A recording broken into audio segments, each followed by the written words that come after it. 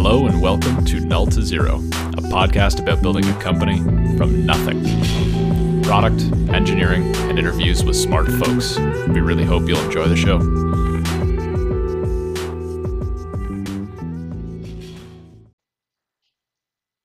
Hello and welcome to Null to Zero. I'm Brandon, and thanks for listening today. On Null to Zero, our intention is to talk about the work that goes into creating something entirely new. That's why we kind of joke about it being null to zero instead of the famous 0 to 1 coined by Peter Thiel, who, by the way, has a very good book also titled 0 to 1, and I would encourage you to check that out as well. We'll have links in the show notes for that. It looks into things like how to pick an idea, how to make that first prototype, founder interviews, and even some educational episodes on tactics and strategies that we've found and used personally for growing various products or businesses that we've worked on. So our hope is that by listening to this podcast, you'll get a little better at creating something entirely new. On today's episode, we're going to talk about how you might go about finding a problem worth solving. This will be part one in this series. The idea here being we want to think about sort of the divergence phase in part one, where you kind of go out and about and think about lots of stuff and problems and all that. And then the next episode we're going to release will be part two, which will focus on the convergence phase, which is how do you whittle those ideas that you found down into something that you might actually want to work on for any number of reasons that you're kind of optimizing yourself for in building. Now, you can imagine there are likely infinite ways to get struck by inspiration. And something that'll give you a great idea, a great concept, whatever. So with this episode, what I really want to try and focus in on is how to get into different headspaces and kind of set your mind in such a way on seeing problems out in the world by using either a mantra of sorts or, challenging yourself to a very broad topic. Then when you're out and about, or even sitting at your desk, whatever way that you find the most interesting to you to think about new problems, you'll kind of have your mind focused in such a manner that it'll kind of pick up on nuances and so on and so forth. There's kind of three major sections I want to go over, which is going to be something that I've used, and I just call it walkabouts. It's pretty famous. A lot of people do them. Another area is called forever problems, forever in strong quotation marks there. And then finally, a habit journal. I would advise just doing it for a single day, but we'll kind of talk about sort of the principles inside each of these. So when it comes to walkabouts, these are really great in my opinion. And if you really want, you can listen to this pretty great track by the Red Hot Chili Peppers, also called Walkabouts. I'll link it to it in the show notes. But the idea is you kind of just go on a walk with no other reason than you're going on a walk. The task here is think to yourself while you're on a walk just around the city, maybe it's with your dog, whatever. Just keep yourself tuned in. Look around you, listen in. Don't stick headphones in. Don't listen to this podcast on the walkabout, but really tune in to what's going on in the world around you. And pretty shortly, you should be able to start picking up on either challenges that you're personally noticing while you're walking, or challenges that you're seeing other people experiencing, or possibly overhear the challenges that they're discussing with a friend or a colleague as they are out and about. And these challenges either are the problem themselves, which you'll be able to write down and then later analyze, or they're symptoms of a deeper, more root cause problem that might be interesting to look at. A really easy example is I'm based in Toronto, Canada, and it's a pretty dense urban population. I'm right in the heart of downtown. So if I walk out my door, pretty quickly first there's a rush and a throng of people around me, and they're all bustling, and generally they feel like they have somewhere very important to be and very little time to get there. So they're hustling pretty fast. So I might think that, speed, maybe inner city commuting is an interesting challenge, in a problem area that continues to be a problem for probably any dense major urban center. The next problem that I'm very likely to see is going to be the challenge of just being a person who might have some form of disability or handicap, being able to navigate the sidewalk. Now, downtown in my area, they're very uneven. If you're in a wheelchair trying to be more accessible focused, you're going to have a hard time. It's the short answer. There's constantly construction going on. They've shut down, some street corner, and they always go about laying usually this tiny, weird wooden plank on the ground that kind of goes over like a sidewalk. And you think to yourself, okay, I guess If I was in a wheelchair, I could use that. But the reality is every time I see someone actually in a wheelchair, they're usually having to take some pretty dicey detours to actually get to where they need to be because these silly wooden planks just aren't good enough. So if that's a challenge that or a problem area that I'm interested in, I might try to investigate. Is there a better way to provide access to those who need it? Um, you turn the left corner, you'll probably see a lineup at the door for a local coffee shop that's pretty great. There's another challenge, and so on and so forth. The idea of the walkabout is just, again, to put yourself in a position where you're open to bringing in new ideas. You're open to looking at different problem areas and kind of assessing them, rolling them around in your head while you continue to walk. I've read it before, and perhaps I'll be able to find some interesting research that I'll link in the show notes.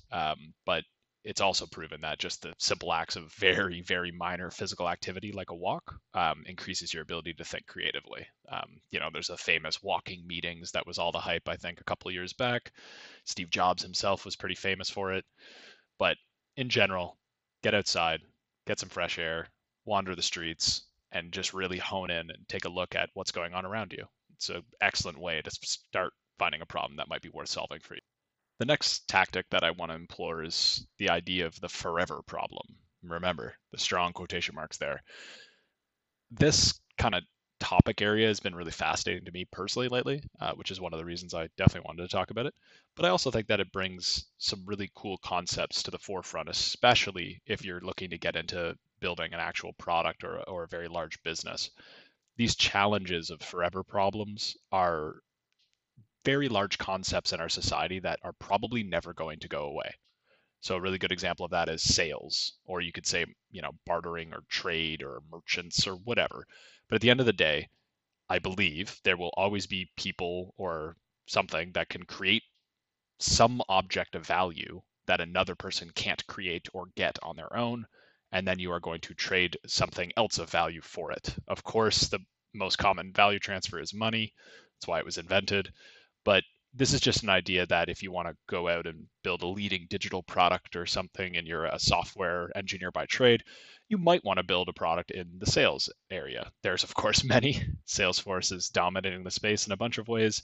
But if you build something there, there's a market there. And the market will always and forever be there because people will continue to sell. Some other ones that I've found very interesting is creation of shelter or the purchasing of that. Humans just need shelter, if, Maslow's hierarchy is to be believed.